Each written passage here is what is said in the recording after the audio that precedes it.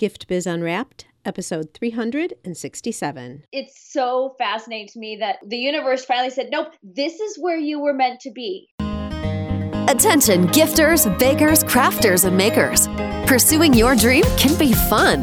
Whether you have an established business or are looking to start one now, you are in the right place.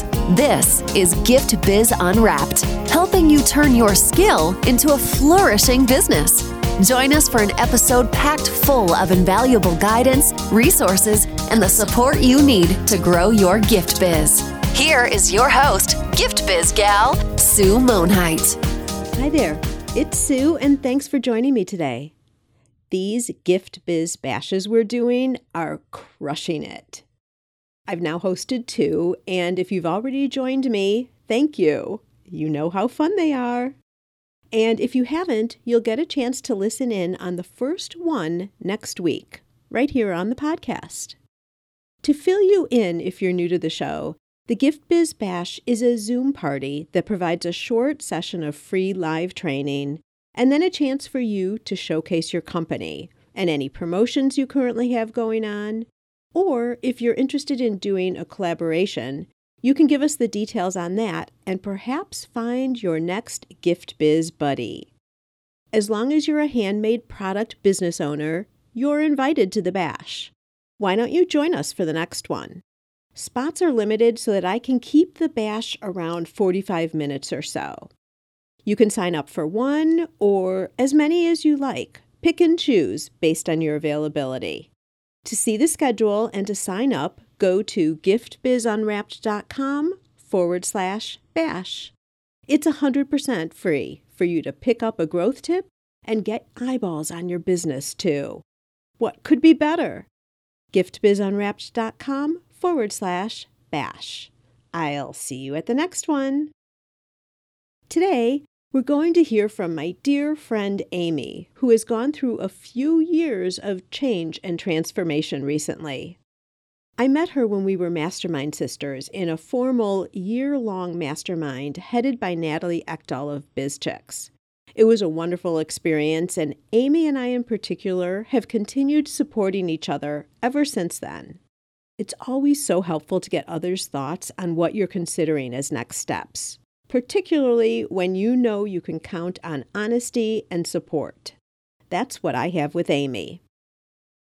I tell you all this because you'll clearly hear how close Amy and I are, and her story of change is one I can't wait for you to learn about. She had a solid and growing Amazon business. It was expanding big time, as is the dream for all our businesses. But guess what? Amy didn't enjoy it anymore. Nothing was wrong, it just didn't light her up as it once did. So, time for a change. That's what you're going to hear about now. The course Amy took to discover what was next for her. And I gotta say, it wasn't a smooth jump from one thing to another, but it was definitely worth it because, well, you'll be able to hear it in her voice. Her passion and energy is back.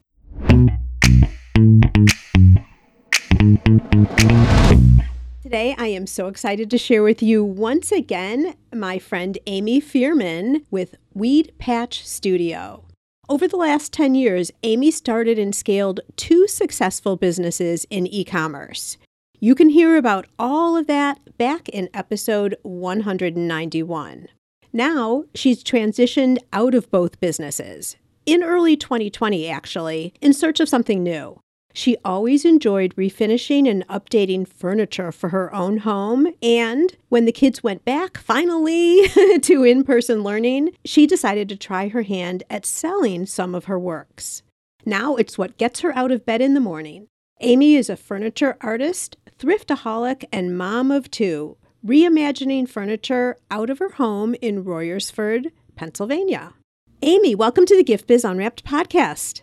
It is so good to be back. And it's so good to be here doing something I truly love and am passionate about.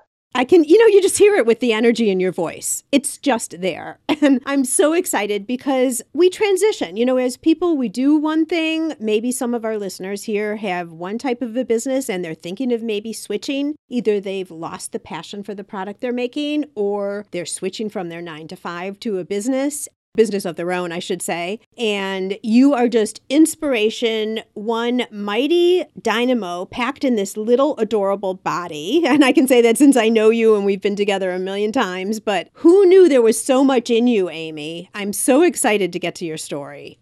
It's an interesting story because I fought so hard against this side of who I am for a long time because I grew up as the daughter of artists and I didn't want to do what my parents did. So it's so fascinating to me that the universe finally said, nope, this is where you were meant to be.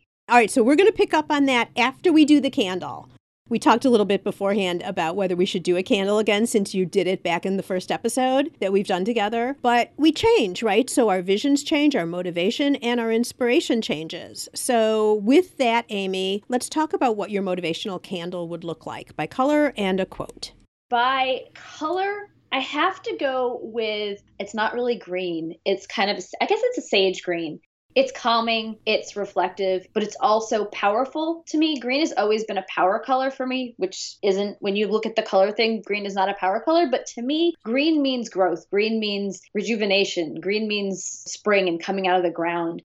And it really speaks to what I'm going through right now is a transformation. It's a change. I went from doing something completely different to land where I am now.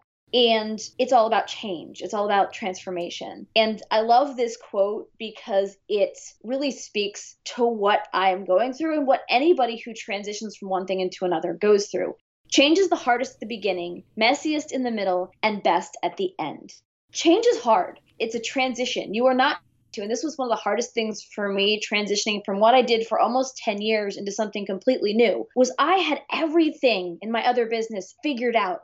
I'd gone through all the rough patches and the figuring it out and the learning, and it was all making sense. And then I decided to move on to something else because it was a job. It wasn't a business anymore. It was not what I wanted it to be.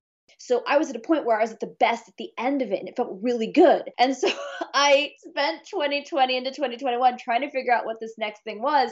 And it was hard and it was challenging and I didn't know what I was doing at first. And now I'm kind of in the messy middle, figuring it out and learning as I go. But that first part is why so many people in the beginning of something new go, I'm done. This is just too hard. It's because we don't let ourselves get to the good part.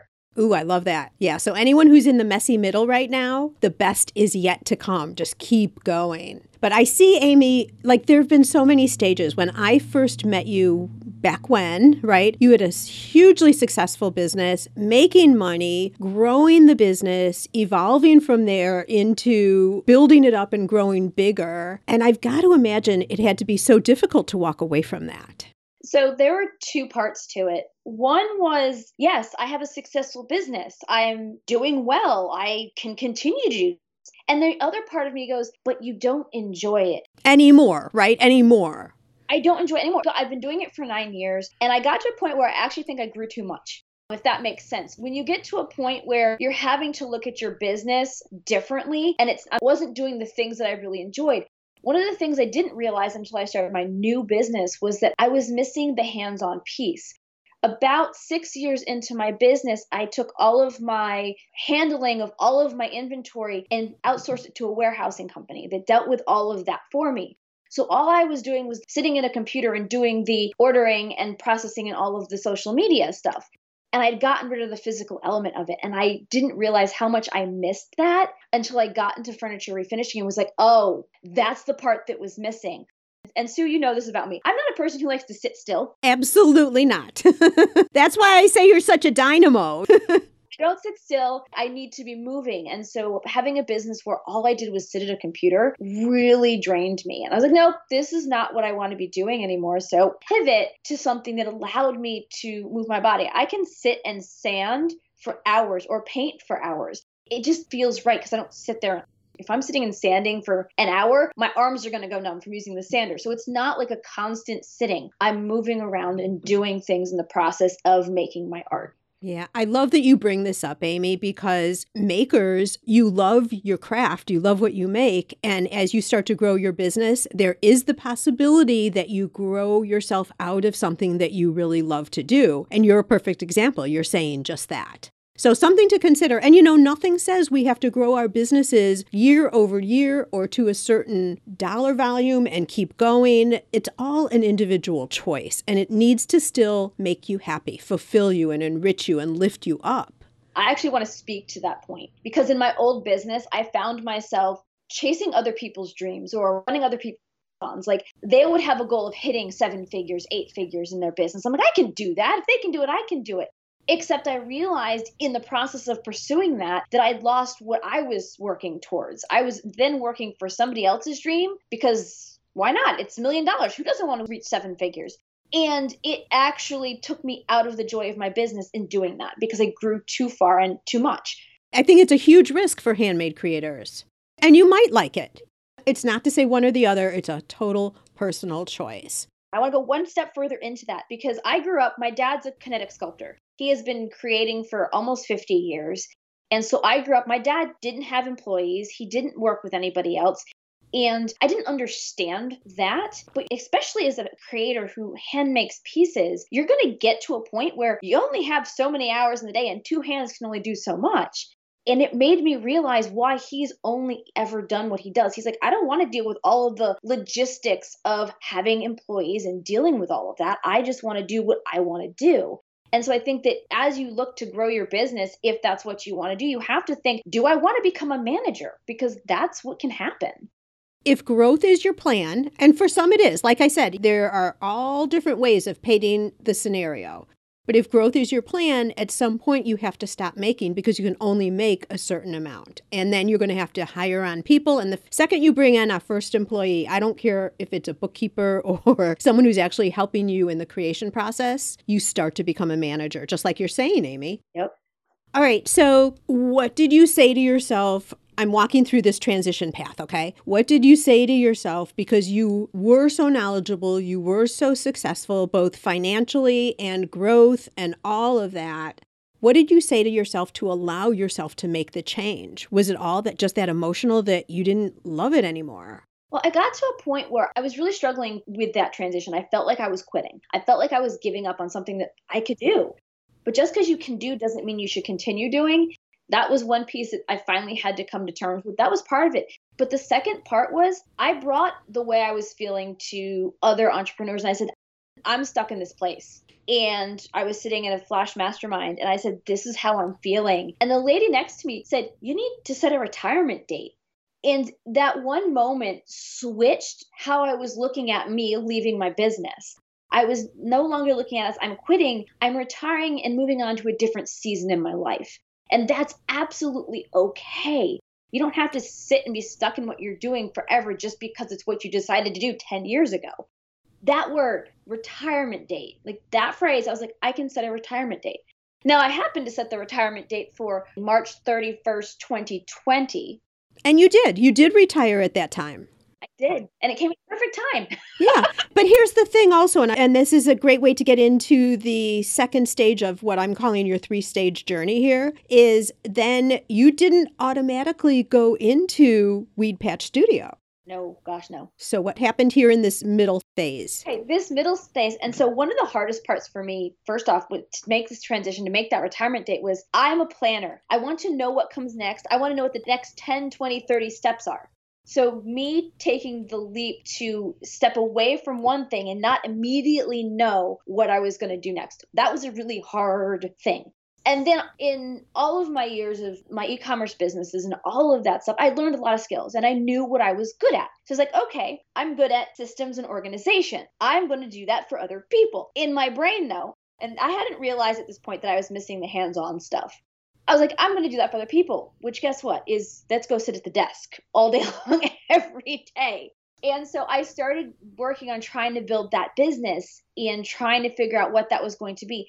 And now, as the quote I said at the beginning, everything is hard. Change is hard. This change felt so enormously huge. I felt like I was climbing 10 Mount Everest. Like nothing about it felt easy.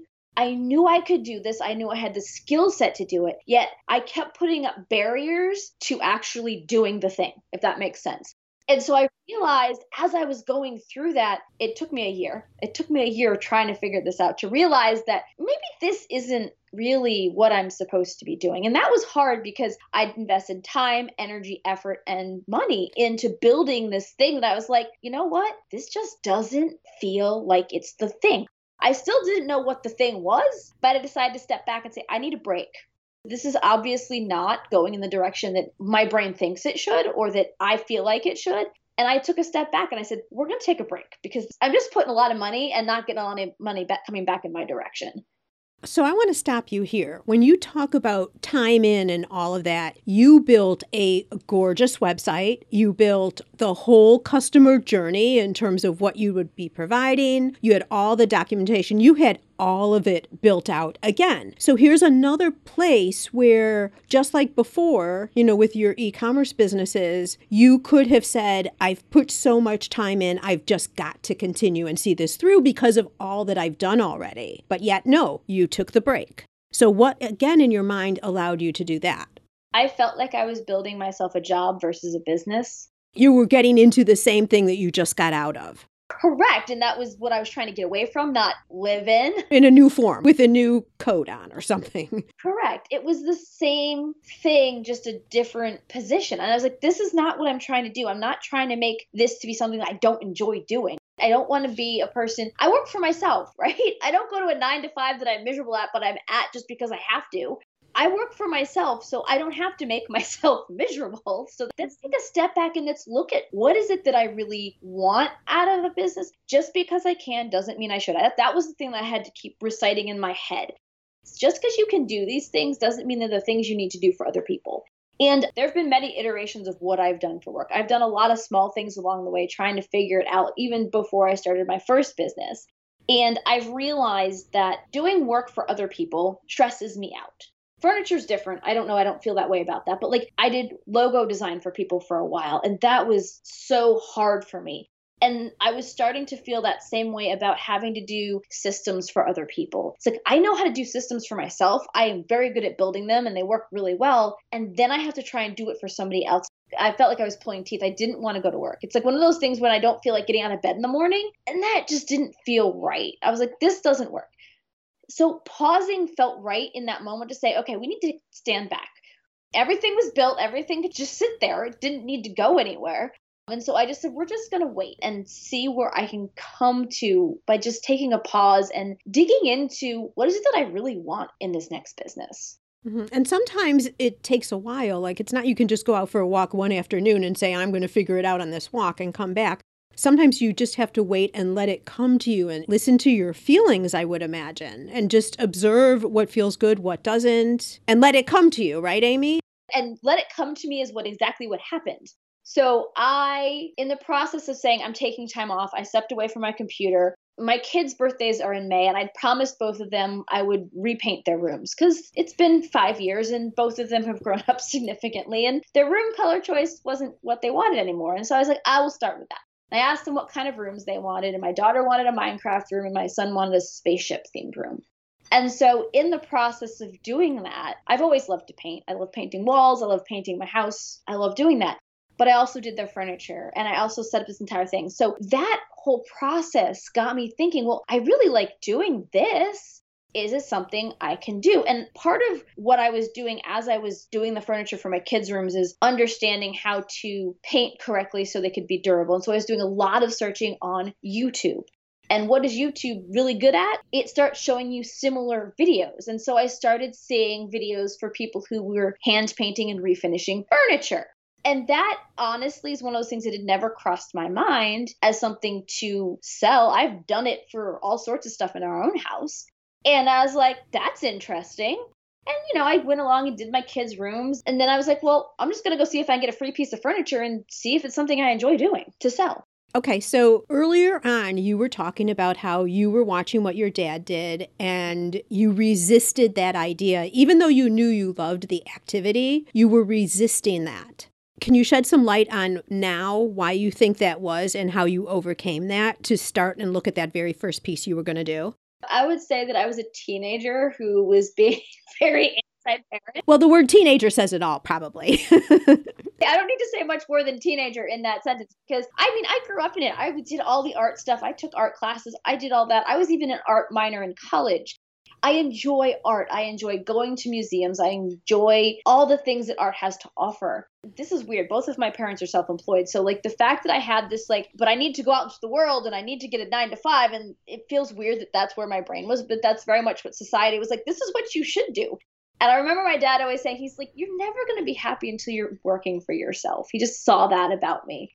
And it took me, about 8 years of working for other people to realize that this isn't really a good fit for me. And I got laid off twice from both of the small businesses I worked for. I got laid off. And I was like, okay, that's the world telling me, nope, let's move on. And so it was something that I felt like I had to do. And I feel like I am better off for having experienced what I did in those 8 years working for other people. It took all of those parts and pieces along the way for me to get to where I am now, to be like, I am enjoying this. And it's not the art my parents do. I think it's a good point for anybody who is in that place of discovery. Maybe they're working for someone else right now and they just want to start something on the side. Maybe they're easing into retirement. They see a little bit more time for themselves because the children are getting older, or they just want extra income. Whatever the case is, just this sense of discovery of looking and opening yourself up to all types of possibilities. What did you like when you were younger? What you do and what your skills are currently doesn't mean that's the only thing that you can do. So to your point, Amy, like not staying solid and just like so rigid that you're so good at some of the things that you're doing that has to be your business. And I think that what's really interesting about it is there's an evolution that happens I think it's in anything that we do. We start off doing one thing and it changes and evolves. And I see this happening with a lot of different furniture refinishers or other makers for that matter, is they start off doing all of the things. And I even did this when I was in e-commerce. You start off doing all the things and you eventually narrow it in on what you really enjoy doing. I could do all sorts of different kinds of furniture, but there are certain kinds that I tend to stick to because they're the ones I enjoy doing the most. Some people love doing really ornate stuff. Some people enjoy doing decoupage and all sorts of crazy stuff on theirs. I do very simple, modern, clean lines because that's what my aesthetic is, and I really like doing that. And so I think that as we evolve and as we change, whether it's spending time trying to figure out what comes next, whether it's starting a new business or transitioning as you are in the business that you're currently in, it really helps to evolve what you're doing. And I think part of that comes from learning new things. I keep trying new techniques. I keep trying new things. I watch YouTube videos all the time trying to see what other people are doing because sometimes somebody has a way of doing things that just makes more sense or is something I really want to try. And that helps me learn and try new things. And I evolve my own way because I've picked up stuff from other people. Right. And the experience that you've had all the way along here has helped you get this business up faster. I find it incredible, and I just have to throw this in here. It doesn't necessarily mean anything. I don't know. Remember the website that you put up, and I loved the colors so much. They were the red and that lime green. Like the vibe of the site. I mean, you are a pro at building websites, and I know this is not going to be your business. But then you go now to Weed Patch Studio site. It's a whole different feel. So just the energy and the emotion and the style of the brand, you're so good at changing from one to another because you didn't just take a style that was feeling good to you for one thing and just overlay it on top. Did you start thinking about who your customer was going to be and the style of your furniture and then back into the vibe of the business in terms of how it was going to be reflected on the website? I started with trying to do different styles of furniture is what came first. I really dug in and was trying different things. I really didn't know. Like the first part of building any business is I'm just going to throw spaghetti at the wall, see if it sticks is really what I did. I'm just going to try pieces and put them up there. And well, that was the point to your first piece, right? You tried your first piece. I tried my first piece and then it sold and then I was addicted. Oh, it only took one. It only took one. It was the same thing when I used to sell on eBay. It only took one sale and I was like, okay, I'm going to keep doing this for a while. So you started with the style that you liked and then the product that you were going to produce, because that's great. I mean, you could probably do ornate furniture or all different styles, but you narrowed in on what the style of your furniture was going to look like. And then that backed into how the brand would recognize that style. Very much so. There are people out there who put bold, vibrant colors on everything. And I'm planning to do a few pieces like that because I have some ideas to just throw my creative juices at something and just go crazy with it. But that's not my normal aesthetic. I tend to be more calm, muted, with a big bright color every now and then. What I realized when I designed the website, so the website came and then the logo, actually the colors and then the website and then the logo came. It was an interesting backwards way of doing it. Wait, start even back further than that. How did you decide on the name? Lead us through the progression of the development of the business. So you did that very first piece. It sold. You were excited, and typical Amy, you're ready to roll. You'll hear what happened next right after this quick break.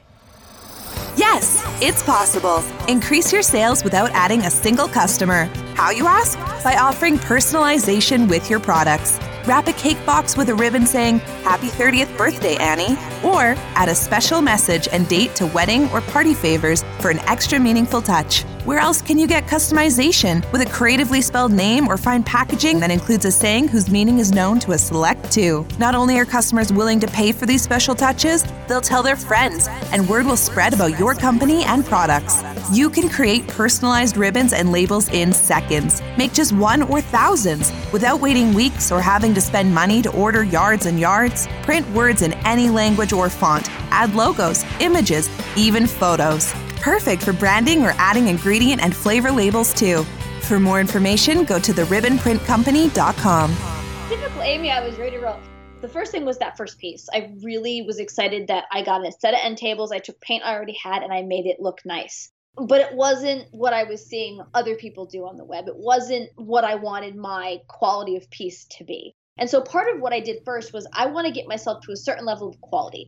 There are two parts to what I did there. One was make sure my painting technique is better, realize I really don't like chalk paint. And then I also wanted to work on getting quality furniture. I learned that you don't want to do cheap furniture because you're spending all the time and you're not going to be able to charge as much for it. So I started looking for solid wood. And so all of those parts and pieces that I'm putting together that I'm learning from other people are helping me build the brand. I mean, my tagline is quality furniture reimagined. I'm not going to take an IKEA piece of furniture and remake it because it's not a quality solid wood piece.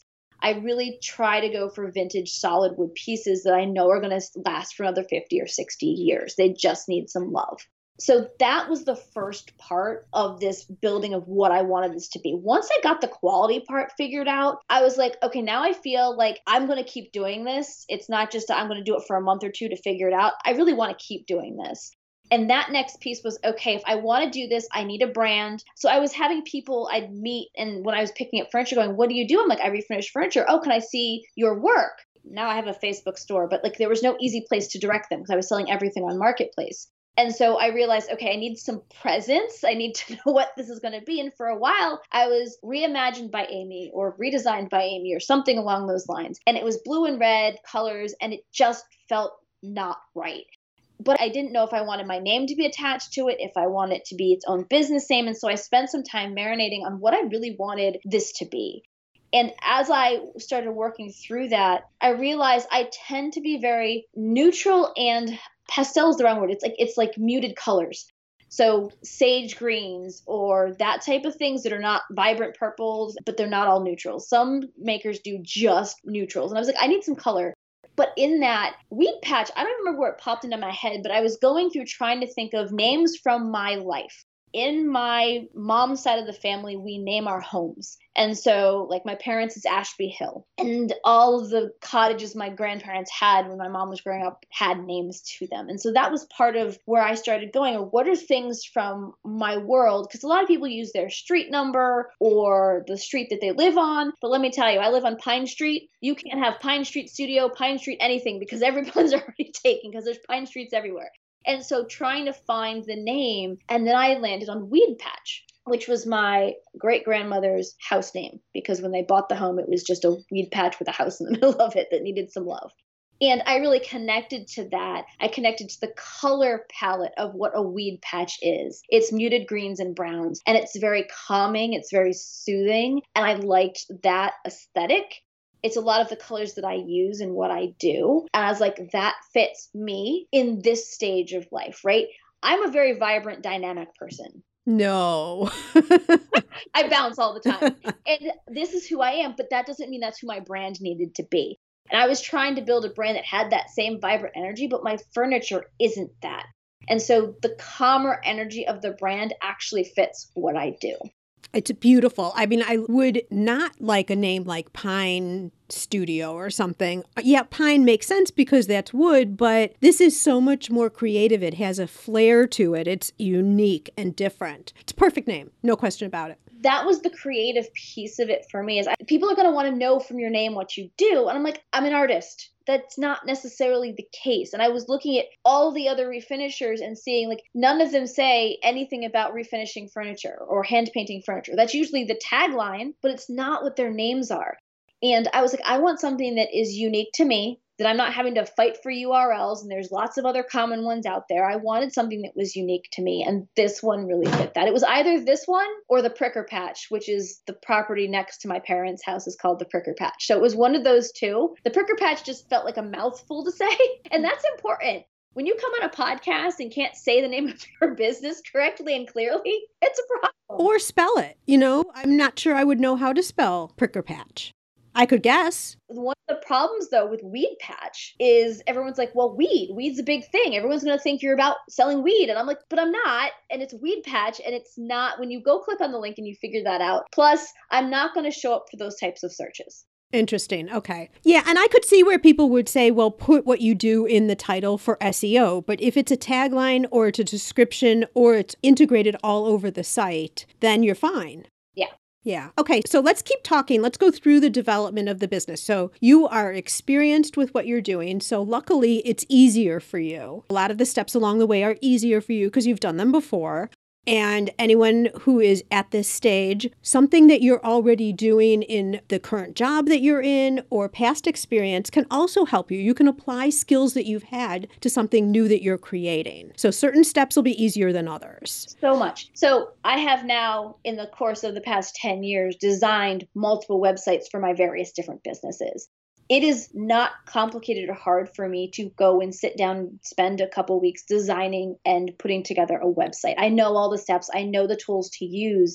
I can do my graphics. Like I have certain things that I've learned along the way. I also have learned the hard way, unfortunately, the importance of bookkeeping and making sure you're tracking everything, because in the first business, in the first couple of years, that was a little sketchy. And so from this one, I've started out from day one, tracking all of that. And so it's all those little things that you learn along the way can help you in your business when you don't expect it to be able to. And so I don't even know what number business, it's my third real, I've stuck with it for more than a couple months business. It is really a culmination of all of the things I've learned over the course of my life. And so it's interesting to see where different things, organization plays a huge role in my transformation of furniture business here, right? So when I started, I could never find the paintbrush or the paint or the screwdriver. Where'd it go? Like all of those things. And so I spent way too much time trying to find my tools. So I got some pegboard and made a pegboard wall, and now everything's organized and has a home so it gets put back at the end of the day. So when I need it tomorrow, I have it. That's how my brain works. So it's important to utilize those skills to make your job easier. That actually made my productivity go up because I wasn't spending way too much time. The next piece of what I have to figure out is how to not touch my inventory as much, because that's, every part of this is an evolution. I've acquired way too much inventory because I really like furniture, and I really like the thrill of the hunt is as much fun for me as the transformation of the piece, the reimagining of it. So I now have a garage full of furniture, and I want to get one piece, but it's in the back. And so I have to work on that piece. Is going to be my next evolution of how I handle my business. Well, and didn't we have a conversation that when the weather gets nicer and you can pull some things out, you'll be able to reorganize, and then also you'll have more room to work because some of the stuff you can do outside? That started to happen here in the East Coast. The center of the country don't have that fun, warm weather yet. We had a 70-degree day yesterday, and my entire driveway was legit. I had 15 pieces in my driveway. I pulled everything out of the garage so I could then organize it by what I was going to do next. So I know what I need to pull out and can pull into my office. My office is on the first floor right next to the garage, so I can just pull things in. And now I can do it in a more organized fashion. And I also get the benefit of sanding outside, which is so much nicer than having to figure out how to sand inside during the winter. It's just much easier to sand outside and let the dust go everywhere. Well, plus being outside, that's got to be so fun to do. Just with the breeze and the weather, and you're working, but you're entirely outside, not just in an office with an open window. Oh, it's so funny, though, because when I have all the furniture out, of course, the dog walkers that go by my house are curious. And one of them came up yesterday and she goes, "Can I get your business card?" I'm like, absolutely. Love that. I'll sell stuff from my driveway. I see some videos coming up with you working in the front yard sanding. Oh, there will be videos. So it's interesting because I did so much of the video and stuff for my previous business. I haven't gotten into it as much with this, but I've just started with Instagram, really focusing on working through stories and putting up reels of me working. What people don't realize, makers who listen to this podcast realize that when you do that type of stuff, it actually takes a lot of time out of what you're actually trying to do do the videos to post. And so I've told myself that I will do one a week and it will do one thing. Like, I'm not going to try and go crazy with it. I've done courses. I've done sold all the things. I did a podcast, all of the things. And so I have a lot of the skill set to be able to do that. And what I told my coach this year, I was like, I'm not doing any of that this year. She goes, "But you'd be good at it." I'm like, I might be good at it, but I want to really hone my craft. I want to focus on the main part of how I'm trying to make money right now, which is not creating additional content and all that. Maybe someday that's how I supplement on the months that it's slower. But right now, I really just like sanding and painting. Well, and your pieces are selling. So, a lot of the reason we're doing social media is to get visibility for our business. And with you, with a higher priced product anyway, if they're selling, let's face it, you're not going to whip out 3 dressers in a day, So it stands to reason that you wouldn't be doing it all the time like you might with another business. Again, it's also individual, I think. All right, so you are up and running, your stuff is selling, your website's gorgeous. What other types of things did you implement into the business as you were getting started? Oh, what else did I implement? That is such a good question. So when I started in a tent on my driveway. I started in the spring, and it was I'm like, I'll do this in the warm weather and I'll just do small pieces, nightstands and whatnot in the winter. But then I started selling dressers and realizing that the profit margin was much better for not more work. There's slightly more work that goes into a dresser, but it really takes me about the same amount of time because there's still a lot of surface area and detail to most nightstands. And so I started doing more dressers and realizing that I could make more doing that versus the small pieces. And then winter came, and I had to really restructure how I thought about how I did things, because I can set up 8 pieces in my driveway and be at various different stages on all of them in the spring and summer, but I can't do that in the winter. I can only work on so many pieces. And so I had to be more selective, and I also had to learn how to better organize my office, because I have probably 10 pieces of furniture in my workspace right now, off to the sides. Most of them are completed, waiting to be picked up. But I also needed to adjust. And now I'm actually looking forward to being able to go back outside and do that. But each phase, each new season, each new technique I learn, I'm learning a dry brush technique right now, which I have 2 pieces of furniture. I usually like to I was flipping 3 a week.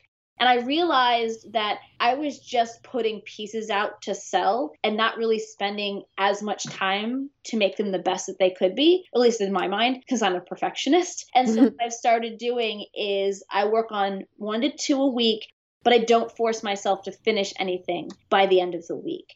I will list it whenever it's ready. I will send it out to my small email list because they get first dibs. I've started growing that.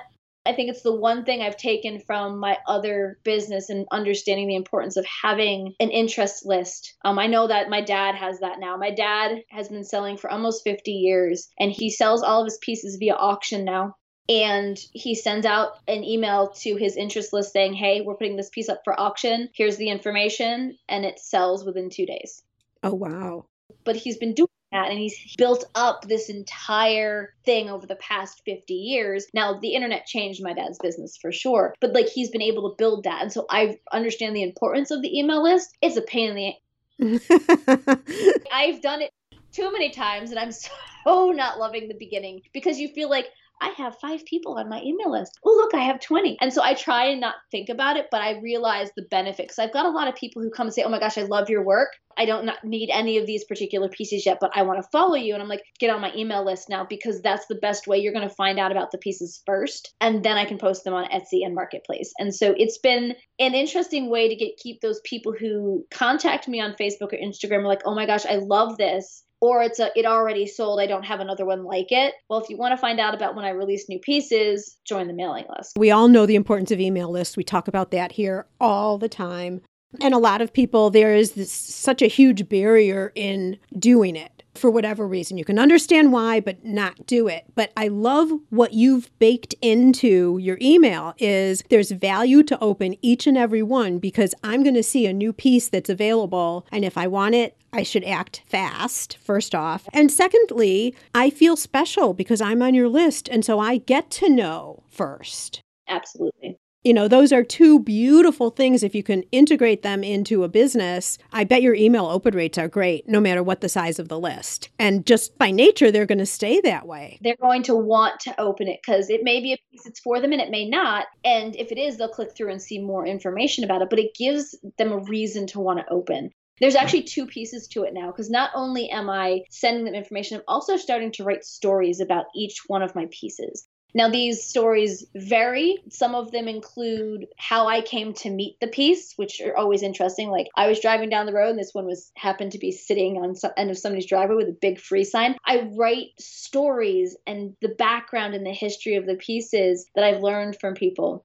And so I'm putting stories together, some of which I share on social, but some of which will be part of what I send to my email list, my active interest list, so that they can feel a connection to the work and to the piece. Love it. I love it. I don't think I'm on your email list, Amy, and I don't know why. So as soon as we're done, I'm going and getting on the email list because I want to see all of this.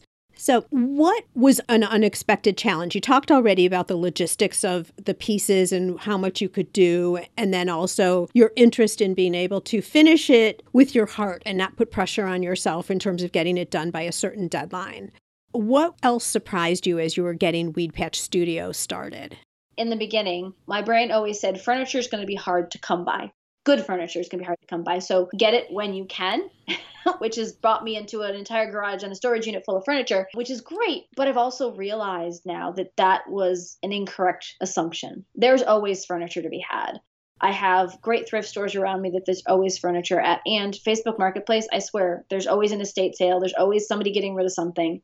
And so I've had to make a mental shift of there's not a scarcity piece anymore. There is no need for me to have that scarcity mindset that I won't have enough furniture to refinish. I will always be able to get my hands on some. So now it's a selection issue. Which are the best pieces that you really want? It's about understanding brands. It's about understanding the quality of the piece because, for example, Bassett Furniture, which is still in production today, went through some phases where their quality wasn't as good as it is now or was at other times. And so you can see it's a Bassett furniture piece, but until you see it up close and you realize it's not out of great quality materials, maybe I shouldn't go with that. And so I've been learning about brands and techniques, and all of that information helps make what I do better. I have some clients that are very much, I want a branded piece, and some like, I don't care if it's solid wood, it's quality, like that's fine. I don't care if it has a brand on it or not. Some want the Ethan Allen piece. Some want it for the name. Some don't care. Do you ever take furniture that people want you to refinish for them? I do custom work. I've done that once or twice. The challenge most of the time, I do not provide pickup services for my clients. I won't go to your house and pick it up. I am a 5-foot-tall woman. I am strong, but I cannot carry a dresser by myself. And I don't have somebody who can come help me pick it up. So it just makes the logistics not possible. Now, there are services out there now like Dolly or UShip or anything that can help with that. But the cost right now, especially with gas prices on the rise, is expensive. And so a lot of times people don't know how to get the furniture to me, which has been a challenge. It's been a challenge both for me in shipping to people and for people to deliver it to me. It's how do I get it to you and not have to pay a ridiculous amount of money to get it to you? Right. And as our shipping costs are so expensive right now and going up, you'll probably do more local work. But I was shocked to hear, as you were telling me, for everyone who's listening, Amy and I kind of have a joke together. It's like, Sue, I need to talk. Can't wait to tell you what's new, or you're not going to believe what's new. But when you did that with me with Weed Patch Studio, one of the first things I'm thinking is, well, you're going to be limited because you can only do within the local area, which I come to find is not true because you can ship elsewhere and you have been. Of course, it will be limited now. It is still limited. Shipping coast to coast is really cost prohibitive right now. It's cost prohibitive usually. I mean, I'm East Coast, so people asking me for quotes in California, I'm like, you're going to be paying twice as much as the piece costs. But it's doable. It's doable. You can do it. If somebody is really in love with a piece and willing to pay it, sure, I'll ship it.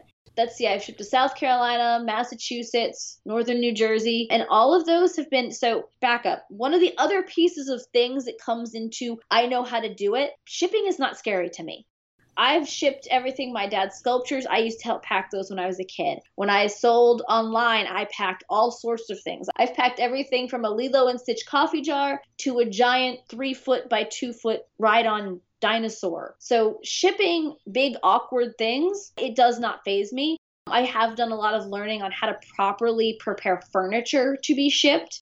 But wrapping it up and getting it ready to go to have somebody pick up is not something that overwhelms me like it does a lot of people. And so when I first started my Etsy shop, I was like, I might as well not do local pickup. It opens me up from a much bigger area than just the tri-state area around Eastern Pennsylvania. And so I was like, where can I take that? And it is what's brought in. I get at least 2 sales a month on Etsy right now. It's not big, but it's 2 sales that I didn't get locally. Right. It exposes you to a whole different audience. It does. Wonderful. All right. So looking out this next year, what do you see happening as you continue on in the upcoming months? Oh my, what do I see happening? Because you're still in your first year. You're only in the second half of your first year, I guess, something like that. I am in like 8 months in at this point. Mm-hmm. And the hard part with any kind of entrepreneurial business is the ups and downs. I don't yet have a good idea of what the slow months are, like when people buy and when people don't. And it may change year to year, but what I learned when I was selling e-commerce, there's a cycle.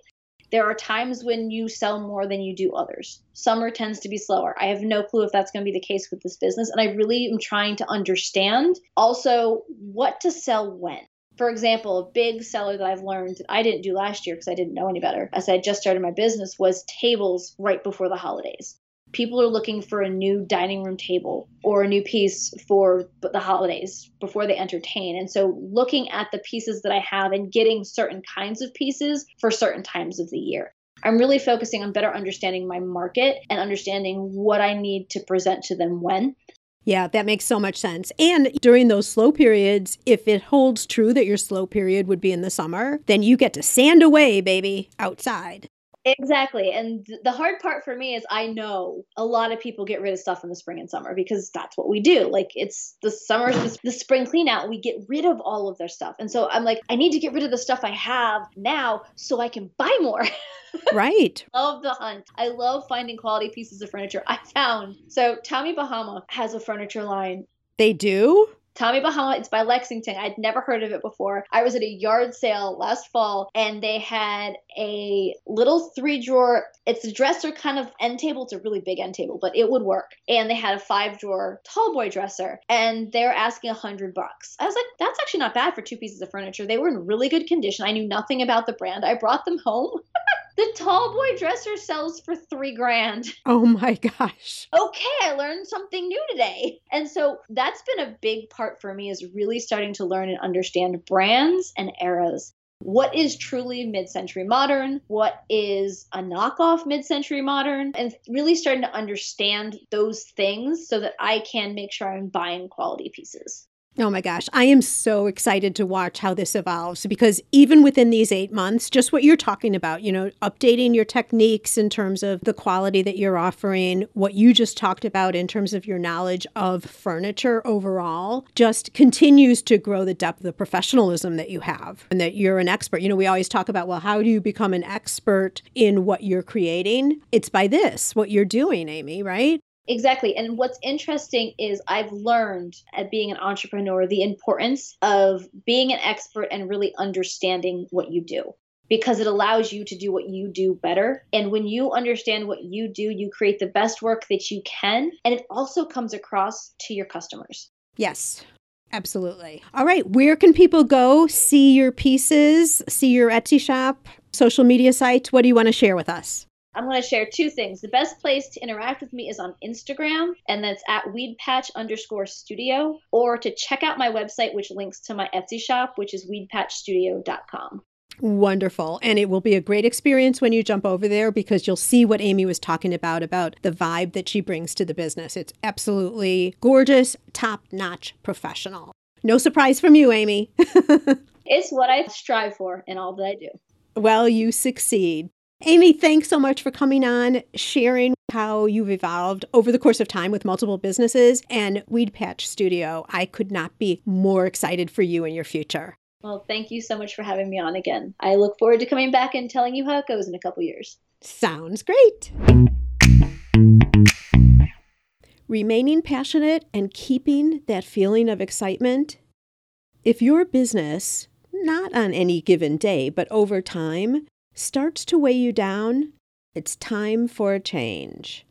It may not be an entire pivot like Amy did. Maybe it's just a refresh of how you're doing things, so it's not the same old, same old. Listen, we started our own business to add something to our lives, right? If that's changed for you, you're not stuck. Take Amy's advice and retire from that business so you're free to create another. Before you move on to your next activity today, make sure to get your name on the list for at least one Gift Biz Bash. You can see the dates and times for upcoming sessions and get signed up over at giftbizunwrapped.com/bash. If you're enjoying the podcast and would like to show support for the show, a rating and review is always fabulous and helps spread the word about the show.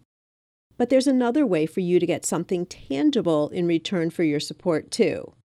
Visit my merch shop for a variety of inspirational items like mugs, journals, water bottles, and even more, featuring logos, images, and quotes that will inspire you throughout your day. They make great gifts, too, and we just added some new products for the season. Turnaround is quick, and the quality is top-notch. Nothing but the best for you.